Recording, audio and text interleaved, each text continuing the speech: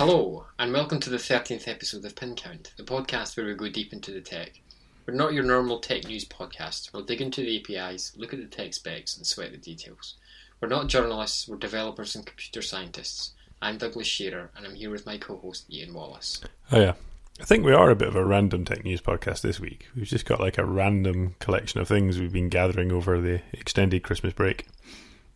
But if we change the intro every time we change what we do on the podcast, it's not going to be much of a consistent intro. Yeah, okay. So we'll have an incorrect but consistent intro. Okay. Alright, so first up, you've got a load of nonsense about AWS EC2 F1 instances that makes no sense to me, which sounds like an ideal topic for this because it's clearly technical details no one else cares about. Yeah, pretty much. So you've put a link to a tweet in here. There's numbers, there's letters. Explain. I'll just read it out. So for the listeners, this is a tweet that Doug's linked. That's someone saying the ENAs on the new R4 instance type are a big level up, 475k PPS and 5 gigabits a second on an R4.X large. The C4.X large can only manage 150k PPS. So I think that means he's got a good chance of beating this dungeon. Yeah, pretty much. Yeah. So this guy is Rick Branson. He's currently an engineer at Segment. He might even be the head of engineering. I think he was previously the head of engineering at Instagram. He's got a beard that screams back-end web dev to me. Yeah, exactly. He's a really great guy to follow on Twitter. Obviously, we'll put this tweet in the show notes. But he's been testing the new Amazon AWS EC2 R4 X large instances for doing some processing work, and he decided to test the network performance on them because these instances use the custom silicon networking we talked about in the last episode. Okay, the R stuff, is that memory optimized? I forget off the top of my head. I think R might just be the current big compute. Okay. Instance they've gone away from having a separate. They had M1, M2, M3. That, and then C1, C2, C3. The R's also have SSDs. They might have PCI SSDs, and they've got they claim faster networking, and this is showing that it is faster networking. It's about 3 times faster with the new custom silicon.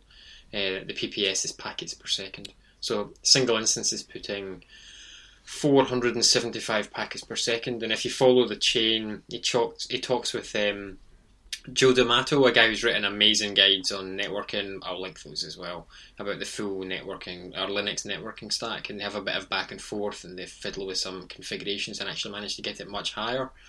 So it looks like that Amazon's custom silicon is really paying off for their customers as well as for Amazon themselves. Okay, so who's this good for? What would you be doing that this matters? I think it's obviously they've got a use case for it, some sort of use case for it. I think it's going to be in-memory databases, things like Hadoop, where you're accessing some sort of central store that's somewhere else. Anything where you're doing a lot of network traffic, maybe even serving web traffic. If you're doing, what would you describe it as?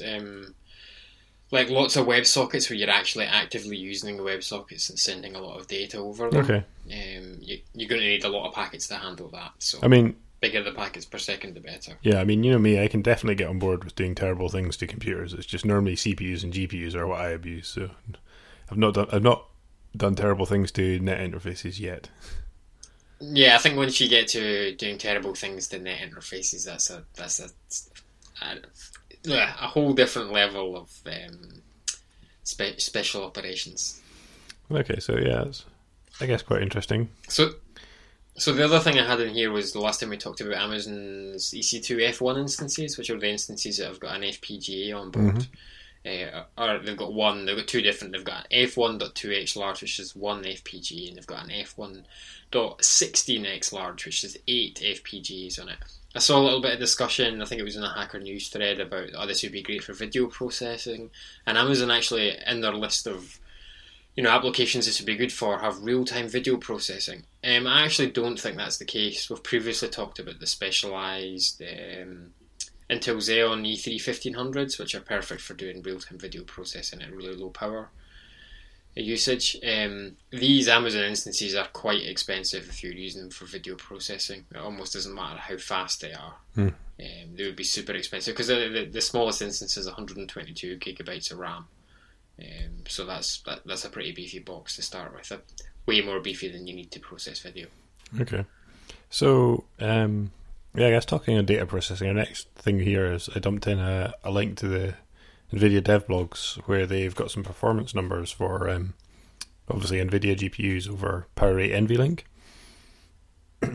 And I thought this was interesting because it's the first time I've seen actually any numbers of running anything on it, and obviously they show what they wanted to show, which is that when you start getting to very large data sets, it just kicks PCI Express. That's what it's designed to do. If you look at this link, you scroll about halfway down. They're talking about simulation here, but then basically they're saying, you get a big enough data set that, you see when the data set crosses the amount you can hold in memory on a P100, so that's the top end Tesla, what you get in a DGX1, then suddenly you start to get these enormous performance gains on the NVLink Power 8 systems. Yeah, this is quite. They actually go into depth in this post about how the sort of protocol of the NVLink works, and there's certainly some big numbers in there. I saw one scrolling past there where they're talking about 700. Is it gigabits or gigabytes per second? It must be gigabytes. Probably gigabytes, yeah. I think we definitely need to go into this in a bit more detail sometime because there's some super interesting stuff going on here. I actually find it sort of taking a sort of meta level. It's interesting that they're bigging it up so much on the NVIDIA dev blog because I know it's selling their GPUs, but the IBM NVLink boxes are a direct competitor for the DGX1, really. Yeah. I guess they get to sell the GPUs either way, and that's what they're interested in.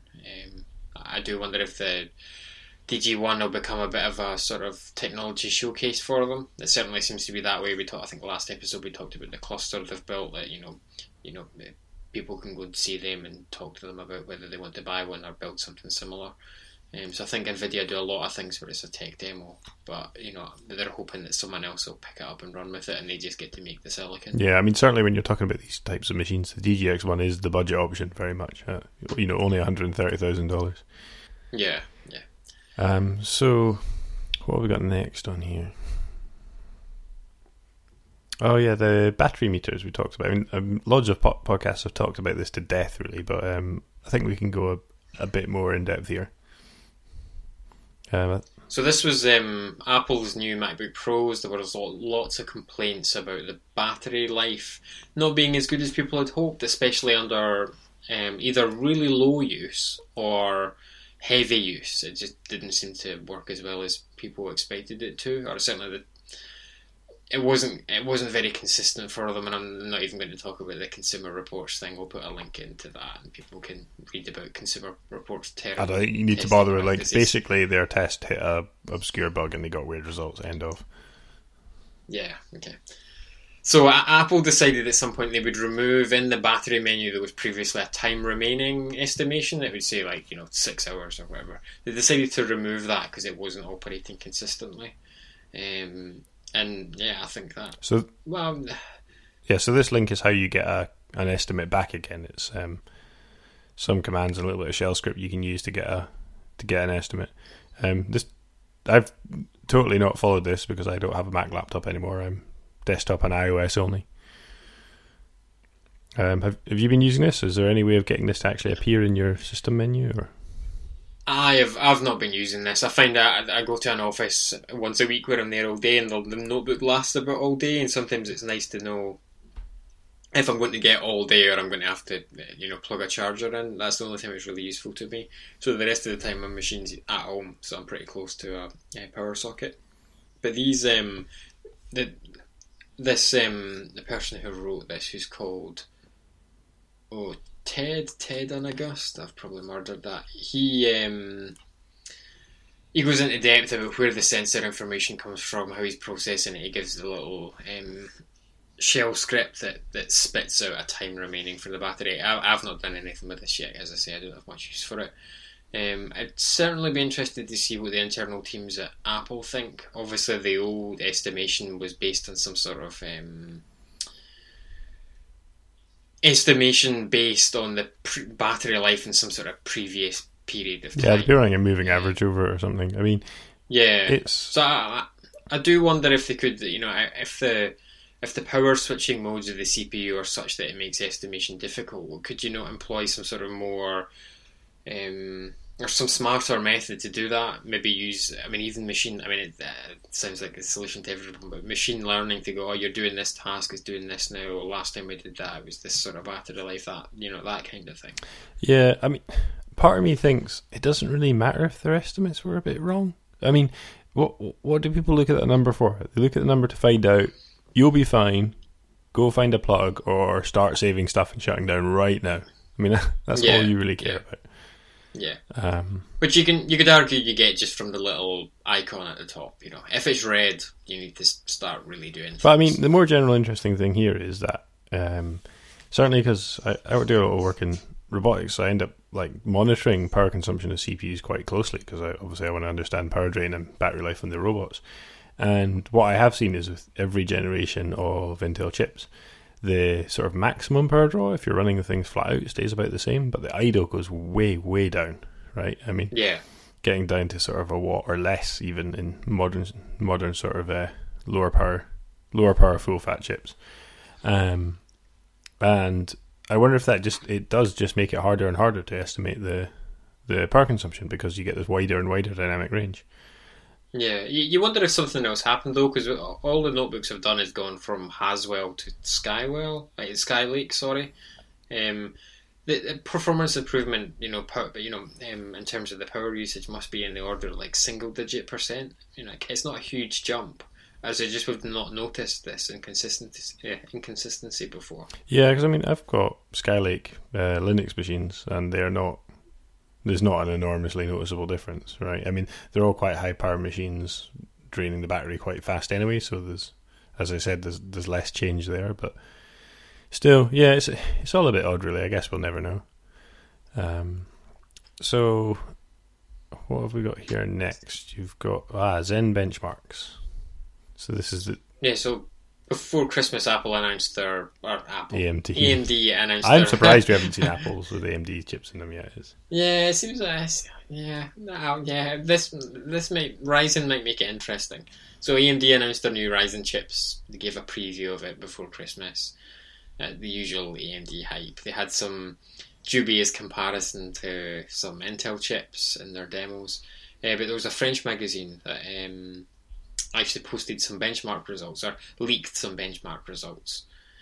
So was it any good? That's all I wanted to know. And what were they actually benchmarking here? Quite a high end one I'm looking at. It's looking like it's, in some benchmarks, it's comparable to mid-high i7s. In other benchmarks, it's down at the quad-core i5s. It's kind of mid to high end. This is probably... So the games benchmarks they had...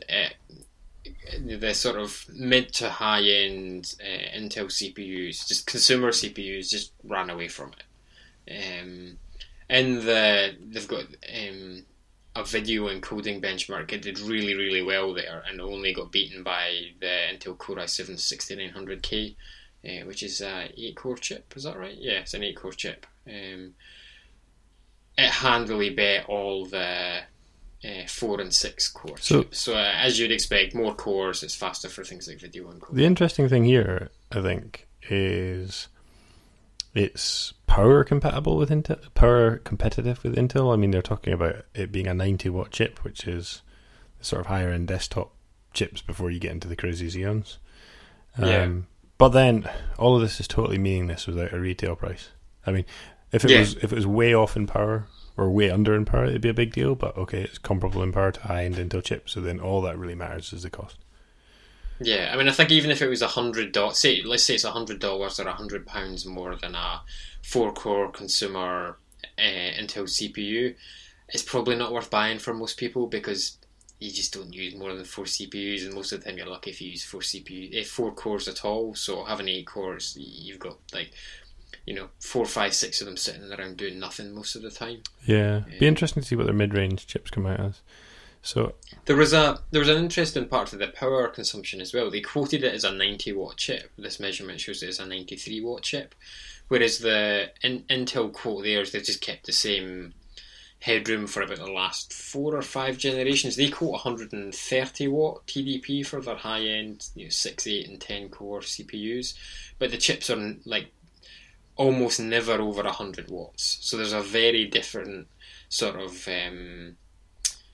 approach to how they market the power numbers. The AMD are obviously deliberately trying to say, oh, it's a low power chip, comparing it to the Intel numbers, but the actual Intel numbers are much closer to what AMD claims. Yeah, again, for sure. Like, I mean, again, as I said, I measure this stuff, and anything up to the 50, 60 watt rated Intel chips, they do actually run pretty close to the advertised number, but as soon as you get into the higher power desktop stuff, it's really hard to make them get anywhere near their TDP.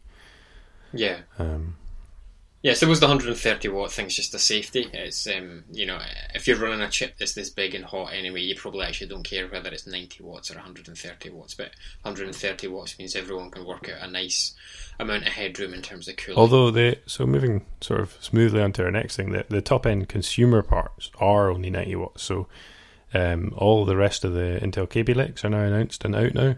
And we'll dump a link into AnandTech as ever, have some excellent tables comparing them all. And top end there, the i7 7700K which is the top end 4 core, so we're not going to the extreme editions yet, but that's 91 watts. But yeah, so obviously when you go into the extreme editions, then they're up 130, 140, some Xeons up to 160. Yeah. So these, at AnandTech, we'll post a link to the 7700 review. It's another 6, 7, 8% on top of the previous generation at the sort of top end consumer level. Nothing to get too excited about. They do seem to overclock well. The interesting thing here that everyone's excited about is the K series, so that's overclockable i3. Yeah, 7350K. Yeah, which I've seen there's been a few benchmarks of that now, and people say it is really good, really overclockable. It is like half a 7700K i7. But it's a lot of money. It's $185, so like £175, £180 in the UK just now. The problem is, although you can, people are hitting 5 gig on it, but you can get an i5 for $20 more, twice the cores. So it's kind of a bit of a shame. It's like you have to be really kind of on a budget. But then I don't know. I can having built a budget gaming machine. When you're on a budget, you're on a budget, and that can matter. I haven't got a link for this yet, but there's been a bit of excitement about one of the Kaby Lake Pentiums that seems to be crazy overclockable. I think it's £60. Okay. So it's a third of the price of this i7, but will get you 85-90% of the performance.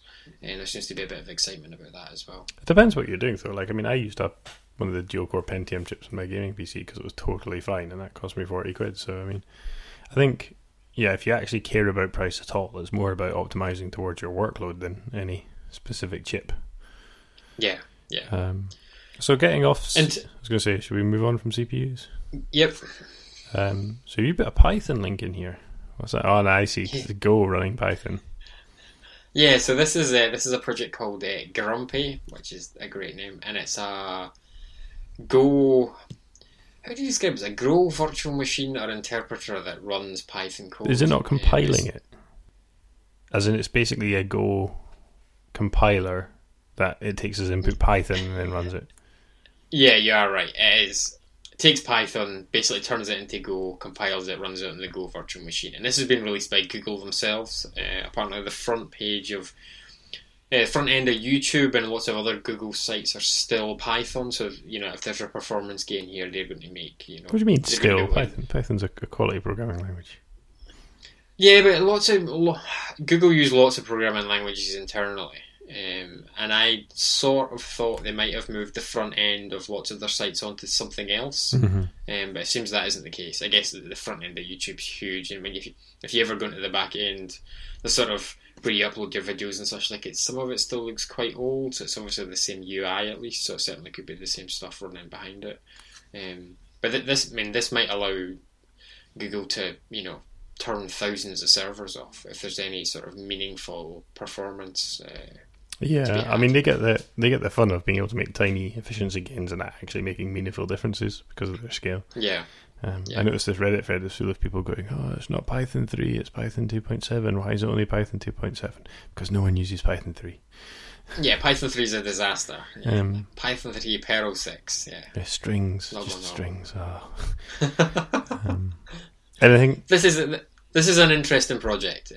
One of the biggest things about it is it gets rid of Python's global interpreter lock. Python and Ruby both have this.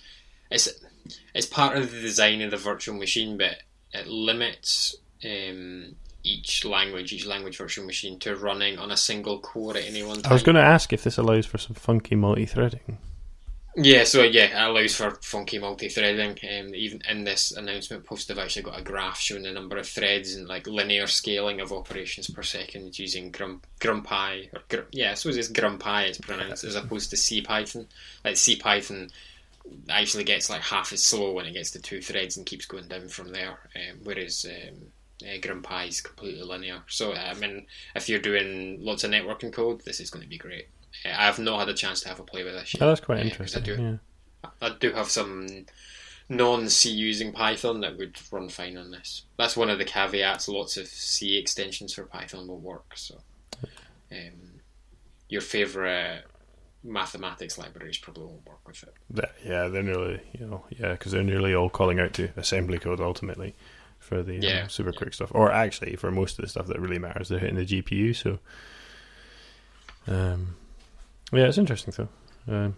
Interesting, and no one else is going to talk about that on their podcast, so it's a good topic.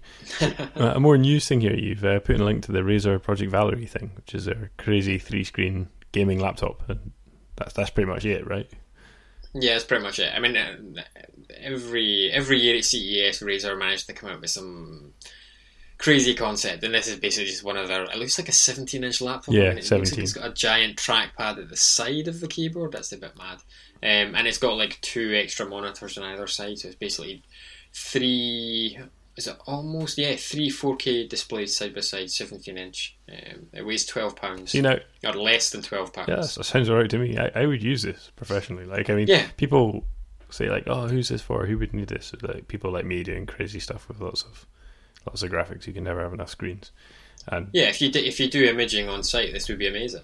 Yeah, I mean, but I'm pretty niche in that. Like, I do like my work in the middle of the desert sometimes and stuff. So.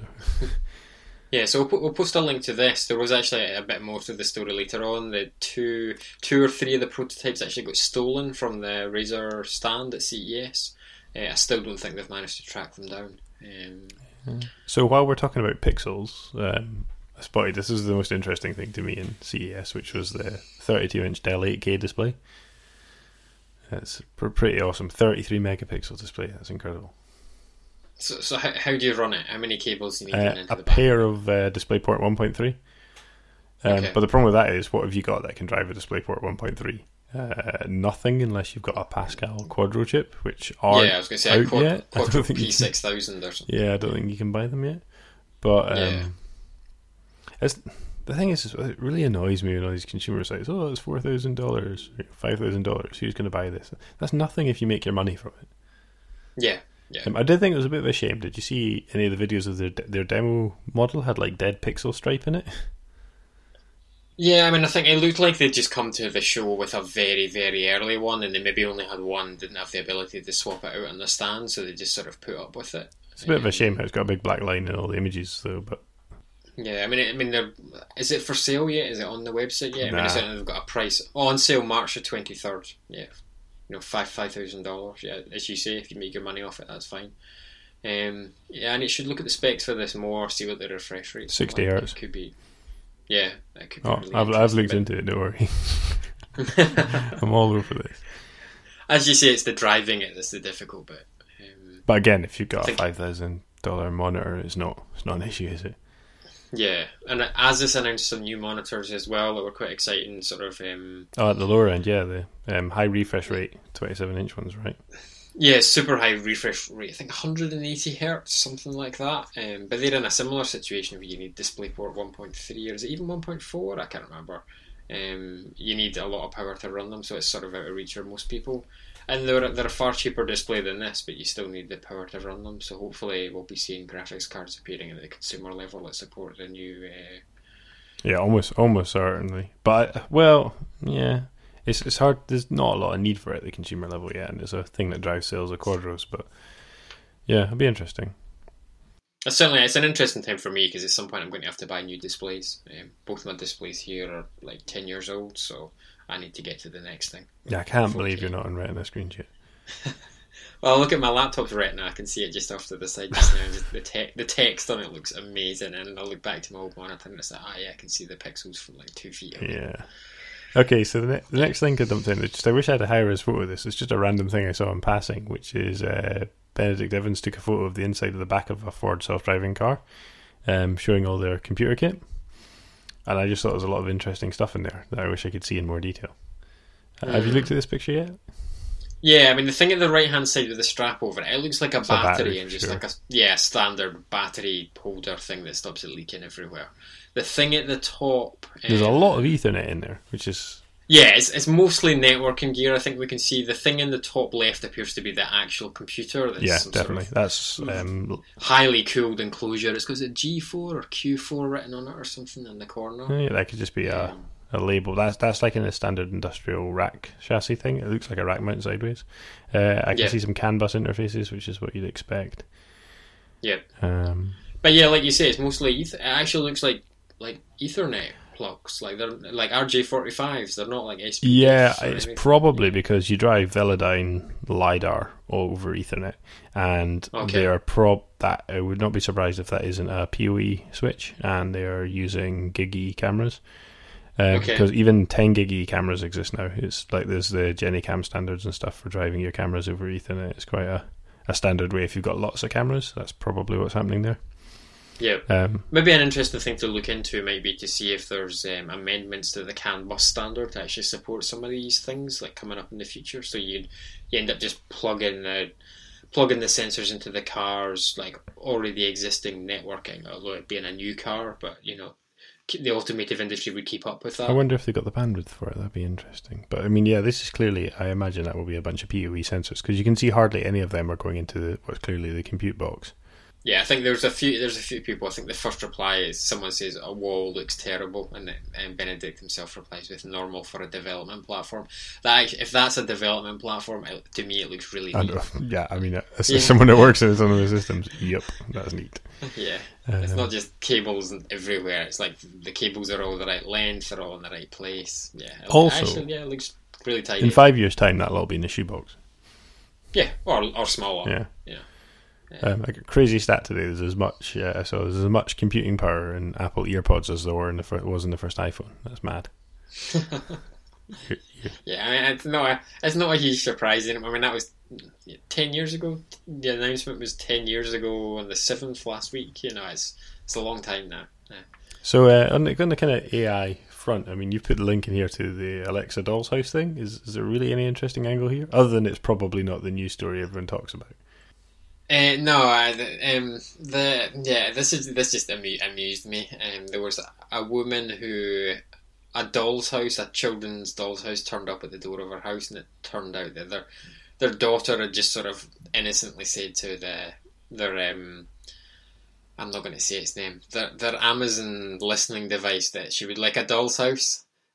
But that's not how it works, right? You say, "Ahoy, Amazon, buy me a whatever," and it then says, "Oh, I found a thingamy." Yeah, ask you to confirm it. Yeah, but then they had there was some local TV news station, CW6, San Diego, and in the broadcast they said the phrase that orders at a doll's house, and lots of people wrote in to say, "Oh no, my thing ordered a doll's house." But as you say again, there's a confirmation. Maybe Alexa went, "Oh yeah, I can definitely find you a doll's house. Do you want this one?" And they went, "No," and that was the end of it. Okay, so you've linked a paper in after this as well about hidden voice commands. What are we talking about here? Oh, this is I mean, you put this paper in, you can tell me about it, or I can skim it. Yeah, so there was a paper, I think, I can't remember if we talked about it or linked to it a little while ago, and it was about using custom printed spectacles on your face to confuse facial recognition algorithms.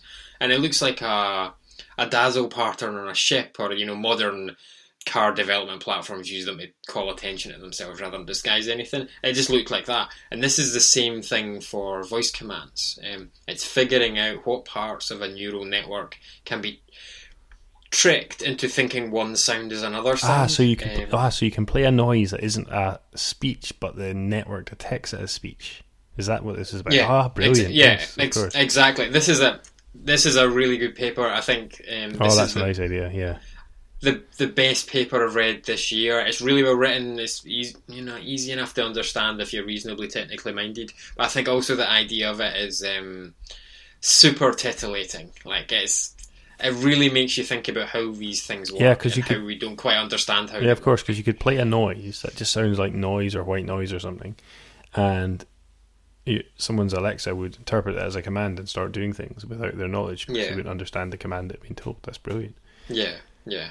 It could even be like a tiny, short, outside human range of hearing noise. They talk about that.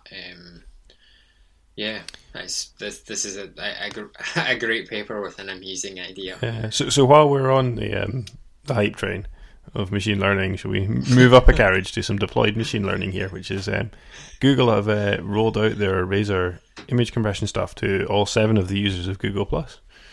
Mm-hmm. But I mean, is this not actually a deployment to? So this technology is in Chrome as well. I don't know if it's in the release versions of Chrome yet, but basically it's a neural net to do rescaling images bigger, and this basically means for the devices they're using it on, they can run an inference step to do the resizing on device. So they're running the neural network on the device, and it means they only have to send a quarter of the pixels to the device, and it reconstructs the image to be perceptually identical, which is really quite incredible. And it's a real shame it's just Google+, but there you go. So they've published I don't know if... Yeah, they have published a research paper. They published a paper, but there's no code and models out yet. So this sounds like a fluff piece, because like I say, you need to have something on the device or on the browser to make this actually happen. Yeah, so that's why they've done it within Google+. They've deployed the app. But I mean, because even though they're only deploying it to a small subset of users, they still say the stat here they've got is they've used it to serve 1 billion images.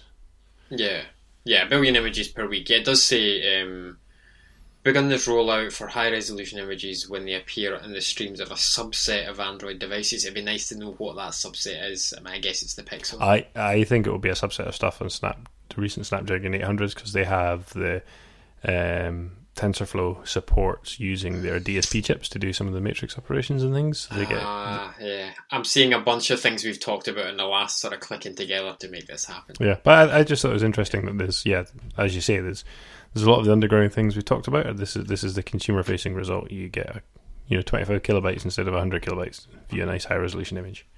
It's always kind of fun to talk about the more technical aspects of something in papers, and then see it actually become a consumer product, or in this case, a limited rollout consumer product. Yeah, and then I think our final thing here, which is again the same thing, you've put in a link here where did I put this link in? But anyway, OpenAI have rolled out their GTA 5 implementation in Universe, which is what Universe is doing. It's basically a glorified. I mean, this is massively belittling the engineering effort behind this, but it's a VNC server that you can hook your neural network up to. So the input is just the screen pixels, and it's the neural network gets a mouse and keyboard, or in this case a joystick, to hook up to and drive cars around in GTA, which is pretty cool. Yeah. So the biggest discussion around this that I saw was on Hacker News and maybe Reddit as well, was people talking about the difficulty of actually running it, because you need to have 2 reasonably graphically powerful computers, at least one gaming machine and then one machine that you can run the neural network on. They have set up so you can run GTA 5 on a cloud instance, so it's super easy.